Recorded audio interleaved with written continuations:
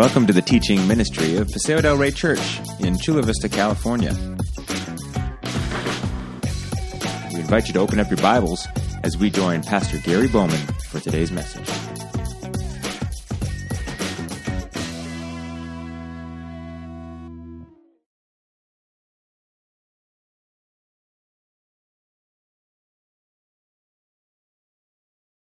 Well, good morning, Paseo del Rey. Hey, it is good to be with you always. Would you grab your Bibles and open to Luke chapter 2? And if you forgot your Bible this morning, there's a Bible near you on the rack underneath you, and I think it's on page 1026 there. Hey, Paseo del Rey, you have just been knocking it out of the ballpark at being the hands and feet of Jesus. You've just been like irrationally generous. And that's being like Christ. I just have thought back to this fall, earlier in the fall.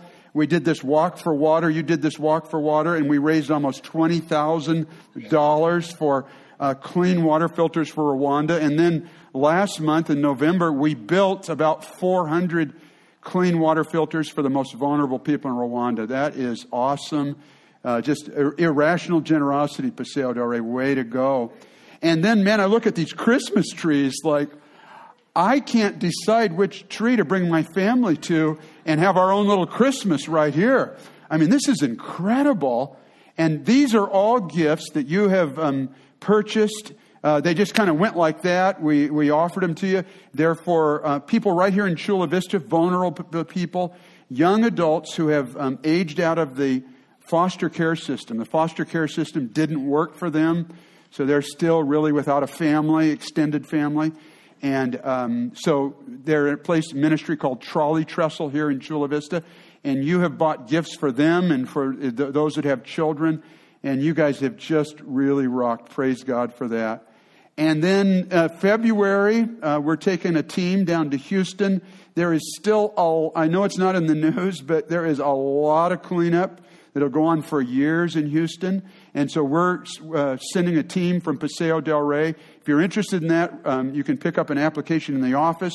It's due today, and that team is going to get picked, and then we're going to send them down to Houston. And then, you guys are just so irrationally generous, and I bring you warm and huge hugs and greetings and smiles from pastors and churches in Zambia. I got back from Zambia on a Tuesday night late. And some of you wonder, where is Zambia? No, it's not in South America. It's in Africa. It's in southern Africa. It's a kind of an odd-shaped country. It was a British colony. And it is an incredible place. And godly men and women, but less, so much less training and access to training than we have here. And so we're taking our Pathways training. We've been doing this, remember, in Rwanda the last 3 years, where we've been training pastors who will train other pastors. And so a couple of us went last week and to take a look at the next picture. We did what we call a pre-training. Let's take a look at the next one here. We did a pre-training in which we had about 60 to 90 pastors and leaders, and we kind of showed them, gave them a sample of what we do in Pathways. And just a great group of pastors and church leaders. And we're going to take 16 of them and do a 3-year training with them. And they're just so, Paseo del Rey, you are like a rock star in Africa. Because they say, how did you get here? I said, my church sent me. And they're like, man, what church is this? We want to come and be with you. So I brought some of them back with me. And they're going to sing. And man, when they worship, they worship. We'll have them join in with us. So we did this awesome a couple of days of pre-training. And in May, we're going to be starting the Pathways training there with a group of 16 pastors who will then train other trainers. So take a look at the next picture here. Here's a couple of the brothers. I'm the tall one. I just don't even stand out. People say, that's not a Mzungu. That's one of us there. And these are this is the church I preached in last Sunday morning. And the fellow on the right there is Bishop Paul. He's the pastor of this church. It's in the slums of the capital city of Lusaka. And when we were driving from the moderate hotel that I was staying in, we were staying in, and we drove. We got on some dirt roads, and then dirt roads, and then super dirt roads. And Pastor Paul turned around to me and he said, "Welcome to Africa." And we were in the middle of Africa, and this is where he's been pastoring for 16 years. And he trains pastors there, and he sends them out. But he stays in the slums. In the congregation last Sunday, we had people from Zambia, we had Burundis, we had folks from DRC, Democratic Republic of Congo, from Tanzania. A lot of them are immigrants, a lot of them political violence. And they'd come, and of course they end in the slums, and they end up in Pastor Paul's church. So some of the great guys there. This is Pastor Paul with some of his family, and you see his wife in the stripes. There will be more family coming to Pastor Paul's family as well. And let's take a look at the next picture here. I'm not sure. Oh, here we are. So a lot of people say, well, what do you eat when you're there? We eat food, and it is good food. It's sometimes different. And here are some of the ladies in the church, in their church kitchen outside, making lunch for us last Sunday. Here's where they cook it. There's the meat down on the right, and then they deep fry it, or I guess flash fry it or something in those pots there. But it is a great opportunity. Thank you for letting me be part of it. Thank you that you're part of this ministry of training pastors how to study and teach the Word, who will train other pastors to study and teach the Word. So I think, yeah. Oh, these are the leaders of the group, the network that I'll be leading. From left to right is Christopher, and then Harris, and then Pastor Paul on the right-hand side of the screen. These are good brothers, and they'll be the ones that will really be coordinating this group. So as we come 3 times a year for 3 years, things will be in place. So pray for this Pathways ministry coming up. Pray for Zambia, that there'd be a harvest and a feast of God's Word in a country in which there's not a lot of that happening. So be praying for us as we move forward. You'll hear a whole lot more about that.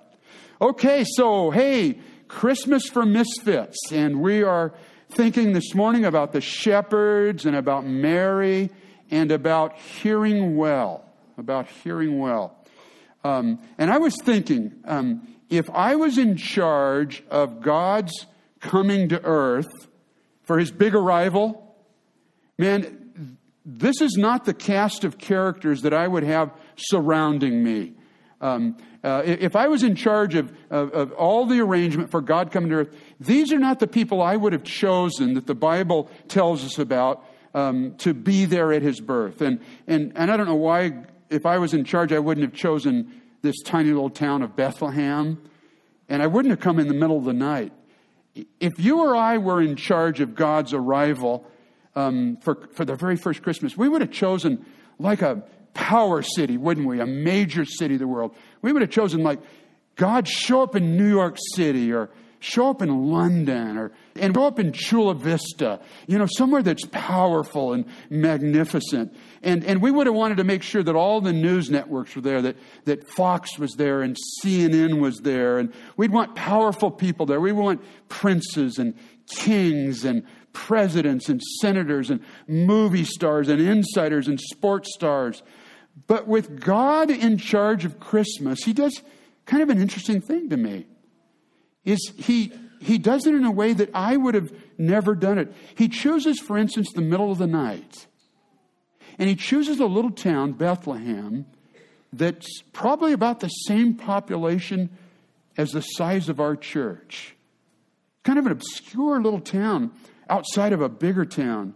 And he surrounds himself with a group of misfits. I mean, all the people in the Bible story are in one way or another odd and out of place. They're not the people you would have expected or you would have planned for. Think of some of the people that are surrounding Jesus. There's Elizabeth and this now not able to speak husband, Zachariah. They're kind of a interesting, old, odd couple. What are they doing in this story? And then last Sunday, Pastor Jen talked about Joseph and Mary, this young, Jewish, unmarried couple who discovered that they're pregnant. And Joseph is like, I know you're not sleeping with me, so who are you sleeping with? And the rumors around town, was it Joseph or was Mary playing around behind Joseph's back? And this is this odd situation. And think of the family tree of Jesus that we looked at 2 weeks ago from Matthew chapter 1. And think of the gaggle of people hanging out in Jesus' family tree. I mean, look at this list of names. There's, Tamar and Rahab and Ruth and Uriah's wife. Man, these are misfits. These are odd people. Tamar she dresses up and pretends to be a prostitute so that she can have sex with her father-in-law. That's pretty weird, right?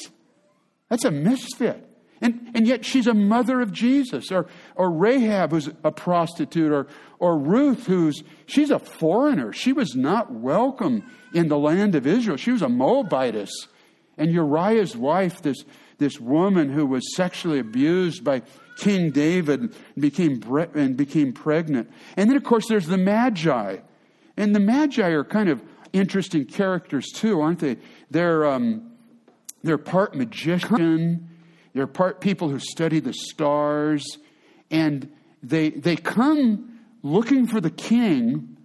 And they're from a place that today they wouldn't be welcome through immigration in the United States, right?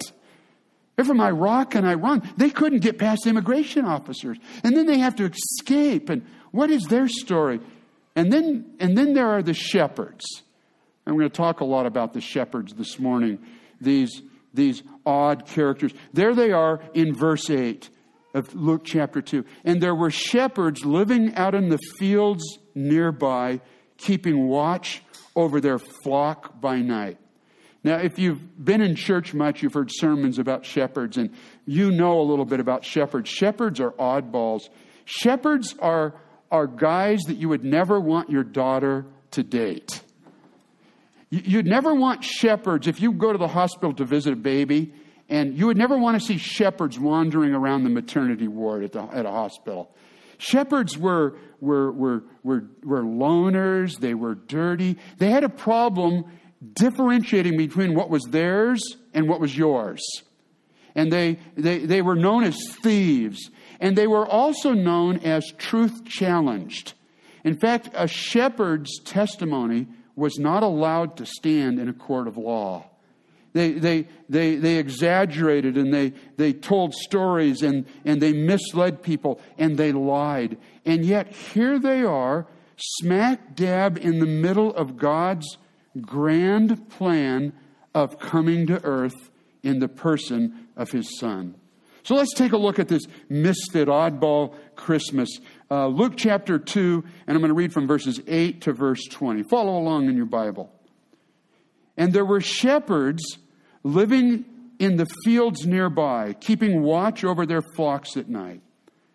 An angel of the Lord appeared to them, and the glory of the Lord shone around them, and they were terrified. But the angel said to them, "Do not be afraid.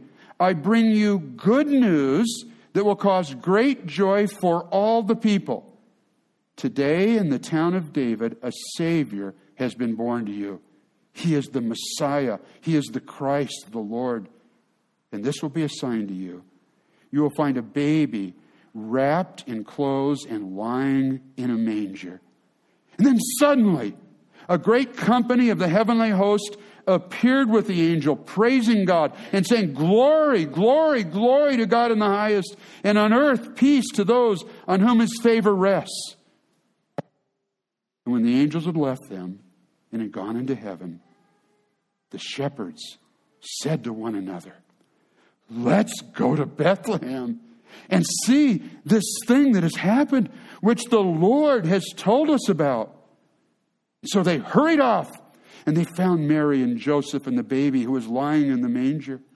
And when they had seen Him, they spread the word concerning what had been told them about this child. And all who heard were amazed at what the shepherds said to them. But Mary treasured up all these things and pondered them in her heart. And the shepherds returned, glorifying and praising God for all the things they had heard and seen, which were just as they had been told. Oh, what a story.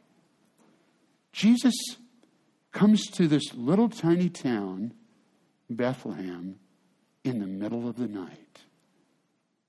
I started thinking, that's how Jesus comes to me. He comes to me in the middle of the night. He comes to me when life is darkest, when I don't see any light, when I don't see any hope. See, Jesus has been doing this from the beginning. It's so often, isn't it, times in our lives when life seems so gloomy and so dark and so hopeless that Jesus comes and meets us. Amen? And he did it that night. Aren't you glad I wasn't in charge of the first Christmas? And he comes, and the angel of the Lord, verse 9, appeared to the shepherds, and the glory of the Lord shone around them. And the angel said to them, don't be afraid. I bring you good news that will cause great joy for all the people, because there's a Savior, and he's been born to you. He is the Messiah, the one that the Old Testament has talked about, and he is the Lord. And you'll find him as a baby wrapped in clothes and lying in a manger. And then this great company of angels show up. And look at verse 15 with me. As I was studying this week, I saw something in the text that I had skipped over in my previous readings. I've read this 100 times, and I skipped over it. When the angels had left them and had gone into heaven, the shepherds said to one another, let's go to Bethlehem and see this thing that has happened. Here's what I'd missed, which the Lord had told us about. You see, they heard angels speaking to them, but they realized it was God speaking through the angels to them. That this was God's promise. This was God's hope. And he used these messengers of the angels. And I don't remember noticing that before. And look what they did then. When they realized that God had spoken, what they did. Look at verse 16. So they hurried off and they found Mary and Joseph and the baby who was lying in the manger. They didn't go, when the semester's over, then we'll go to Bethlehem, right? They didn't go, when we finish school or when we get out of debt, or when it's convenient time, or when the kids get a little bit older. They hurried. What does the text tell us? We keep our finger in the text. So they hurried off. They rushed off. Here are these, what I would consider misfit shepherds, and they say to each other, let's go see the Savior as fast as we can. And they found him, and what an awesome scene it must have been. And then verse 17. When they had seen him, as they were departing, apparently, verse 17, they spread the word concerning what had been told about this child. That's what we're to do, right? That's what disciples, that's what followers, that's what people who have been changed by Jesus do, is I love the wording in verse 17. When they had seen him, they spread the word concerning what had been told about this child. They told what God had told them, what the Lord had told them, and they intermixed that with their personal experience, right? Of their experience of meeting Christ there on that first Christmas day. And they began to spread the word. And this word spread has the idea of like casting seed out. Not just in one little place, but as they were going home, and maybe they took detours, maybe they took different ways, but they were spreading the word concerning Jesus whom they had met. They didn't even have to take a discipleship course. They were so affected by Jesus that this is what these new believers in Christ were doing. And notice what happens then. Notice the result of this then in verse 17. When they had seen this, they spread the word concerning what had been told them about the child. And look at verse 18. And all who heard. I want you to key in on that phrase for a minute. And all who heard. So here the shepherds are out in the field, right? And these angels show up and give them a message. And they realize, the shepherds realize, this is the Lord speaking to us. And they didn't dilly-dally around. They rushed to go and to find Jesus, and they found Jesus. And after they saw him and worshiped him and talked with his mother and father, we don't know all that happened there, that then as they began to head back home, everywhere they went, they were spreading the word about Jesus. And the text says, in what verse is it? Is in verse 18, and all who heard it. So this person and this person and this person, they all heard the message, right? Every one of them heard the message. And all who heard the message were amazed. Some of your Bibles say they wondered at. Now I want to suggest to you that they didn't hear well. The all who heard didn't hear well. And I want to suggest that to you for a couple of reasons. There's no record of any of the all who heard setting down whatever they were doing and rushing to come see Jesus. I can't find any reference to that in the text here. There's no reference in the text to them praising God and glorifying God like the shepherds do. There's no record of them treasuring and pondering these things in their hearts as Mary did. And I want to suggest to you that while they heard the same message that the shepherds heard, because that's the message the shepherds gave them, they heard the same message the shepherds did, and they heard the same message that Mary heard, they didn't hear well. Now, you say, well, Gary, the text says they were amazed. Yeah, I understand that they wondered at that. But you and I are amazed at a lot of things, and then the next day we're not amazed by those things, right? You know what I'm amazed by? The iPhone 10. In fact, if any of you are interested, what to get me for Christmas this year, that would be an awesome gift. It's easy to remember, iPhone 10. Okay? I'm amazed by that. But next year when iPhone 11 comes out, guess what I'm going to be amazed by? iPhone 11, right? We are amazed by, just because we're amazed and amused by something, you might be amazed by the new model, the latest model of a car that just came out, right? I'm amazed by, it's so beautiful. Or I might be amazed by a website, or I might be amazed. The food at that restaurant, the sushi was amazing, right? And then you're on to the next thing. We don't see any change in the lives of the men and women in verse 18, all who heard. They were amazed, but nothing more. There's no fruit. There's fruit in Mary's life. There's fruit in the shepherd's life, but there's no fruit. But here's an even more important text, because that's an argument from silence, right? But here's an argument right from the text that makes me think that while they heard, they didn't hear well. And it's an incredibly important word, theological word, that's found in verse 19. So let's start in 18 and then go on to 19. And all who heard the message of the shepherds, that shepherds were spreading around, right, were amazed at what the shepherds said to them. But Mary, that word "but" is one of the most important theological words you'll ever come across in your Bibles. Because it means, but is an adversative, right? And what it means is what was just in contrast to what was just stated, now this. And I think our biblical writer here, Luke, Dr. Luke, is what he's trying to say is these all who heard, they didn't hear well. In contrast, look at Mary. Look at the shepherds. That word "but" is not just there to fill up space. God, in his inspiration of Dr. Luke, as he wrote the Gospels, put that word in there. But Mary, in contrast to all who heard, Mary heard well.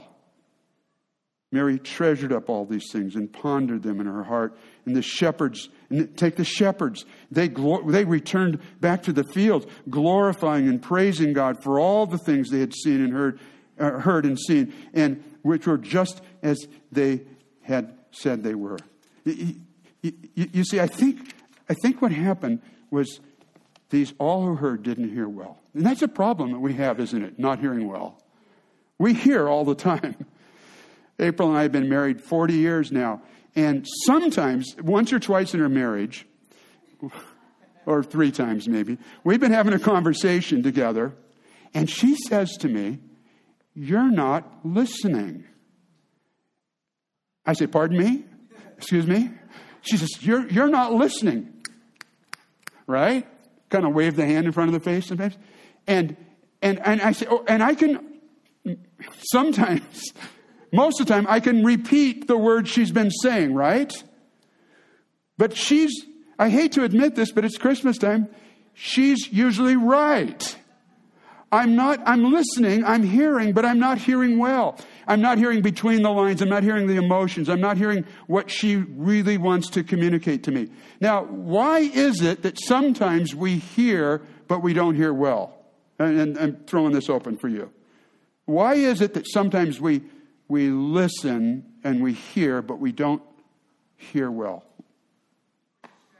We're distracted. Yeah, we're distracted. We're thinking about what I need to do next or what I really want to be doing. Some of you do that. Yeah, what else?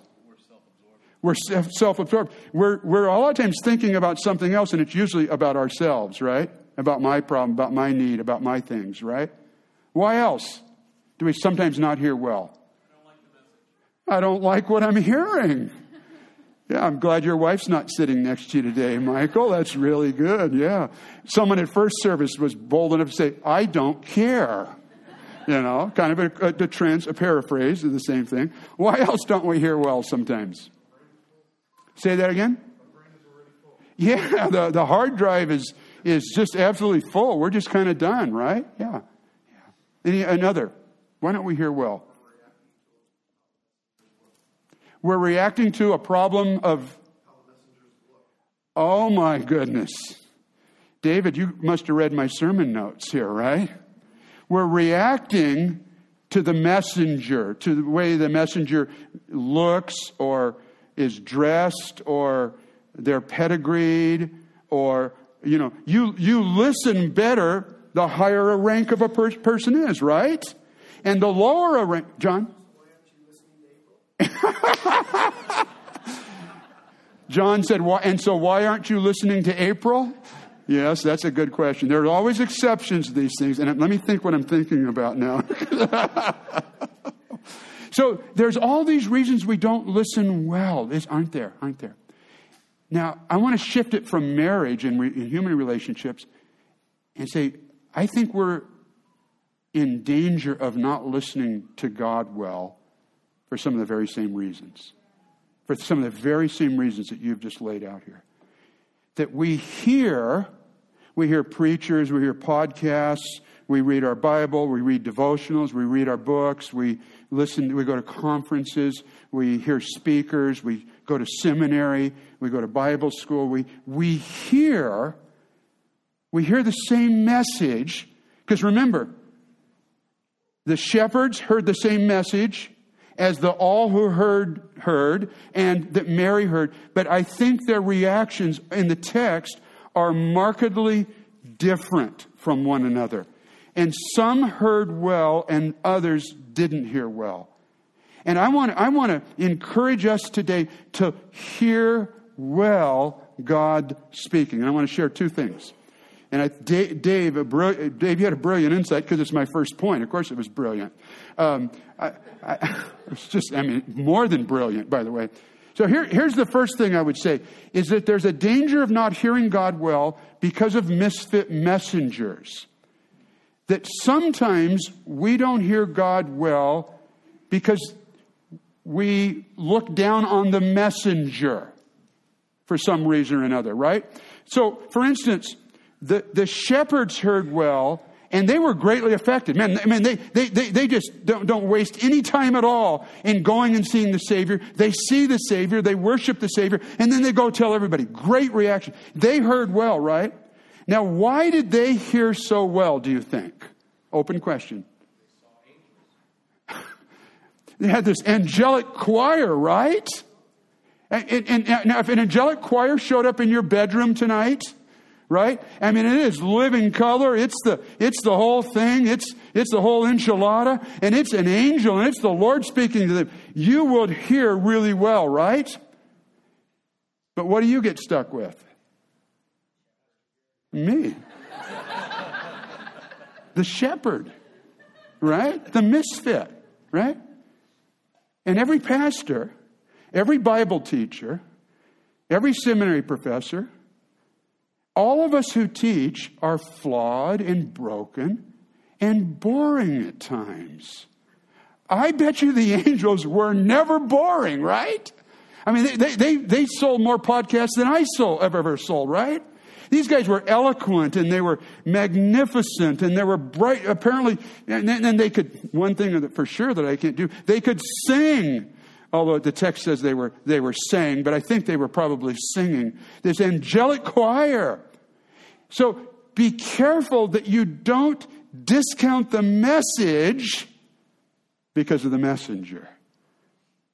And not just pastors and teachers, but your wife or your husband or your parent or your child or your friend or your neighbor. If God can speak, and I'm just going to be blunt here, through a jackass, Balaam, right? Balaam's donkey, right? If God can speak through a donkey, it's not the messenger that's important. No, there's important that he has integrity and that he's right with growing in his relationship with the Lord and all of that. But it's the power of the word, of the message, not the messenger, right? And don't get so enamored with eloquent messengers either, that your life depends on them. Your life depends upon the living word of God. And we pastors are all flawed, every single one of us. I heard this story of this, after church, this 7 or 8 year old boy came up to the pastor. He had a handful of coins. He said, "Pastor, this is for you." And the pastor said, "I'm not going to take a handful of coins." He says, "Hey, what is that?" He says, "This is my allowance for the last 3 months. And I want you to have it, Pastor." And the kid said, Pastor said, "Why do you want me to have it?" He says, "Well, my dad says you're the poorest preacher in the whole world. So I just figure you need all that you can get." Yeah. But it's not the messenger, is it? It's the message. And God's truth can be spoken clearly through shepherds. See, I think that's what happened to these people in verse 18. All who heard it. All who heard it. Oh, shepherds? They don't have any theology. Their breath smells bad. They're liars. Why should I believe this message through these messengers? And then not only is it preachers, but the Bible, which is not a misfit, which is not flawed in any way. But it's written, it's black and white. And sometimes it's long. And I just want to be honest with you, sometimes when I read it, it's boring sometimes. Now, sometimes it's living color and it's alive and it jumps out of the page. But sometimes, like, begat. Man, I don't get it, right? Man, I want an angelic choir to show up in our family room tonight. I want an angel to read the scripture to me. Then I'll listen well. So be careful, too, that we don't discount God's word. Just because he hasn't spoken to us in angels doesn't mean that his word is not what we need to hear, is not what we need to study. So there's a danger of not hearing well because we discount the misfit messenger. Here's the second thing I want to leave us with, is the good of slowing down to hear God well. The shepherds heard well, and Mary heard well. Same message. But they slowed down to hear. My way to Zambia, in one of the airports, they had these long moving sidewalks, inside the airport. And so you can either, walk, because it's quite a length between gates sometimes, or you can get on the moving sidewalk. And it moves quite a bit quicker and you spend less energy. And a lot of times you end up walking even on the moving sidewalk and you're going along at a pretty good clip. And I was thinking, if you were on the moving sidewalk and you were walking and you were trying to have a conversation with someone else that was walking off of the moving sidewalk, you'd only have a little tiny conversation. Hey, how are you doing? Good to see you, right? If you want to have a conversation with someone that's not on the moving sidewalk, you've got to slow down. You've got to get off the moving sidewalk, and you have to walk with them. God's not fast or slow, but it seems to me that God moves at a slower pace than we do. Wonderful. God's never rushed, is he? He's never in a hurry. And he's never late. Because he's God. And we've got to get off that moving sidewalk. We want to get to the next gate. And if I can have a little time with God on the way, great, I'm all for it. But God says, man, I want you to get off that moving sidewalk, and I want you to walk with me and have a conversation with me. I want you to slow down. And I think I know that's exactly what Mary did. Look in verse 19. The but, compared to all those who heard. But Mary treasured all these things and pondered them in her heart. Treasured and pondered. Let me talk about pondered for a minute. The word has this idea of throwing something out. And like if you're going to build a jigsaw puzzle at home and you open the box and you throw the parts out, and then you take the parts and you start, where's this one go? And how's this one go? And you start, this is part of this over here. And you start putting it together. That's the idea here of pondering. When we ponder, we take God's word and we look at each of the words in the sentence. What's the relationship of, why is this but here, right? Why is the word but here? There's a reason that word is but, that God put the word but there. And why is this word there? And is that a verb, or is that a participle, or is that a past verb? What does this word mean? And you see, it's that putting these pieces of the jigsaw puzzle together so you see the whole picture. And it's looking at that sentence, and it's looking at the sentences around it in the Bible text that you're studying, and the sentences around that, and the paragraphs around that, and even the whole Bible. And this is something we do with our Pathways guys, is we say to our Pathways guys in Rwanda and now in Zambia, slow down. You think you know what the text says, but you probably don't, because I don't. I told you about an insight that I had just this week as I slowed down. That it was they heard when the angel spoke, they heard the Lord speaking the text. I'd never noticed that, I don't think, before in my life. So we take these guys in Pathways and we put them in groups of 3 and we say, hey, here's our passage. It's 8 verses that we're going to study. Look at verse number 1 and make 10 observations. Not interpretations, not applications, 10 observations. 10 things that you see in that one verse. They go, I can't do that. I'll never be able to do that. Yeah, you will. And what's amazing is the insights don't come after they found the first 3. The insights really start to come after they spend 10 or 15 minutes. And they get to insight 7 and 8 and 9 and 10. And they begin to see things that they'd never seen before because they slowed down. They pondered. Would you take time to ponder the good news that brings great joy, that the Savior has come to rescue us and to love us and to be with us? I love this verse, Psalm 119, verse 130. The unfolding of your word gives light. It gives understanding to the simple. Well, that fits me really well. I'm simple.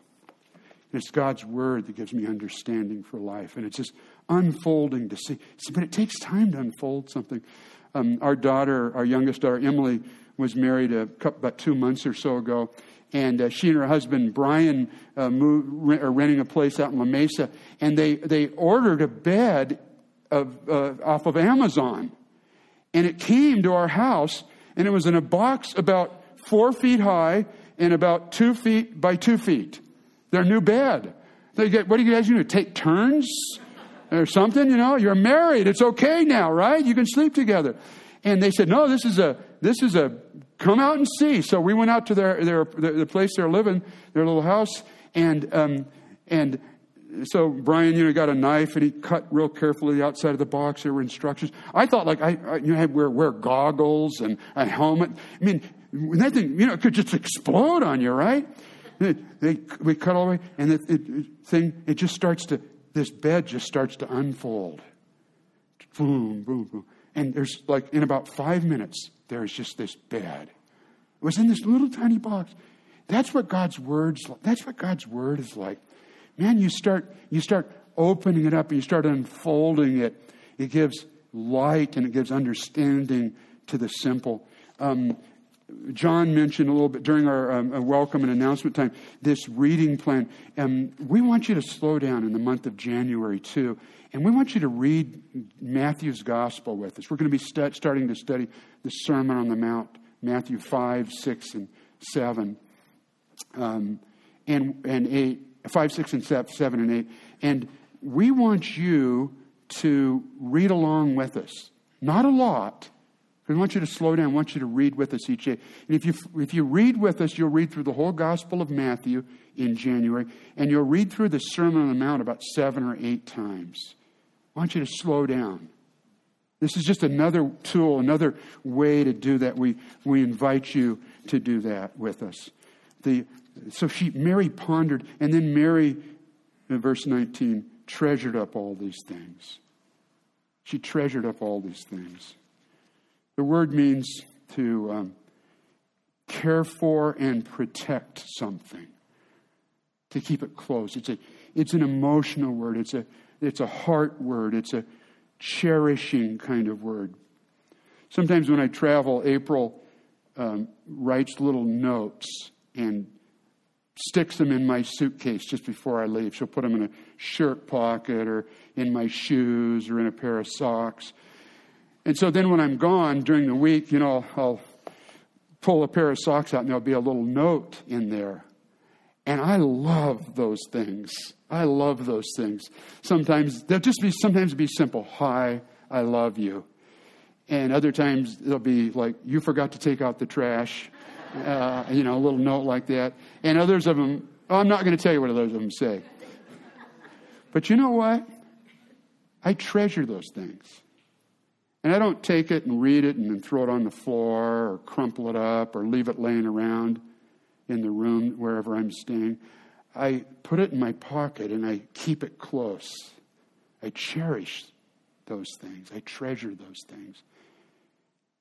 And that's what Mary did, wasn't it? She said, if this is really true,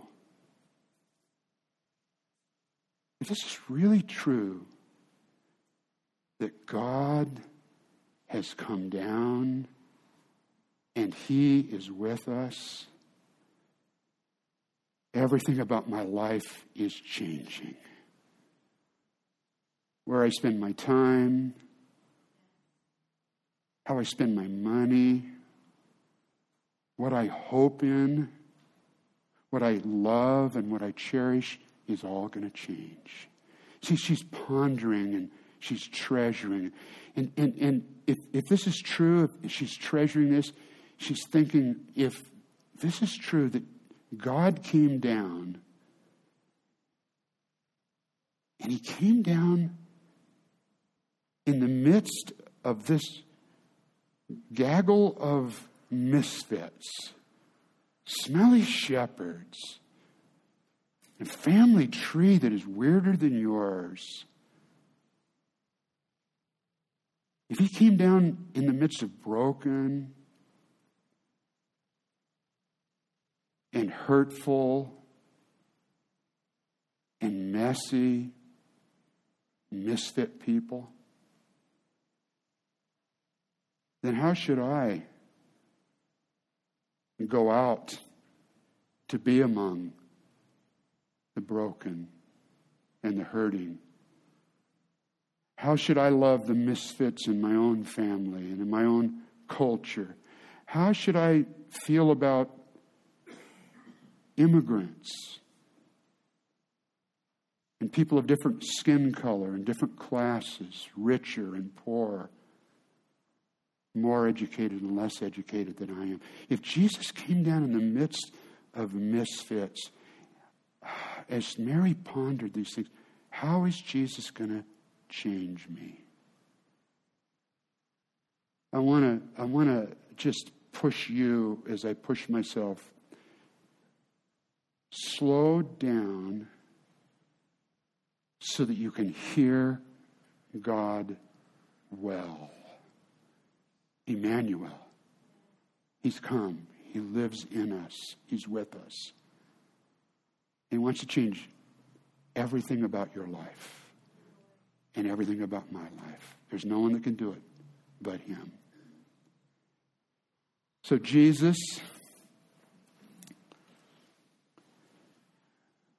I'm so glad I wasn't in charge of the first Christmas. I'm so glad that you, Lord, had your way. And you came from all of your glory.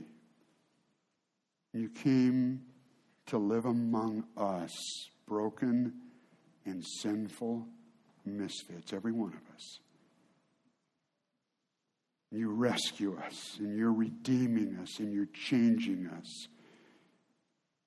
And Jesus, change us to be more like you, to live our lives full of your love in the midst of the misfits and broken all around us.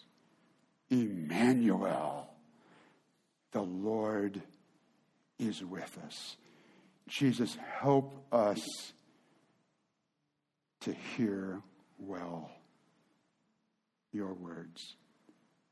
In Jesus' name we pray. Amen.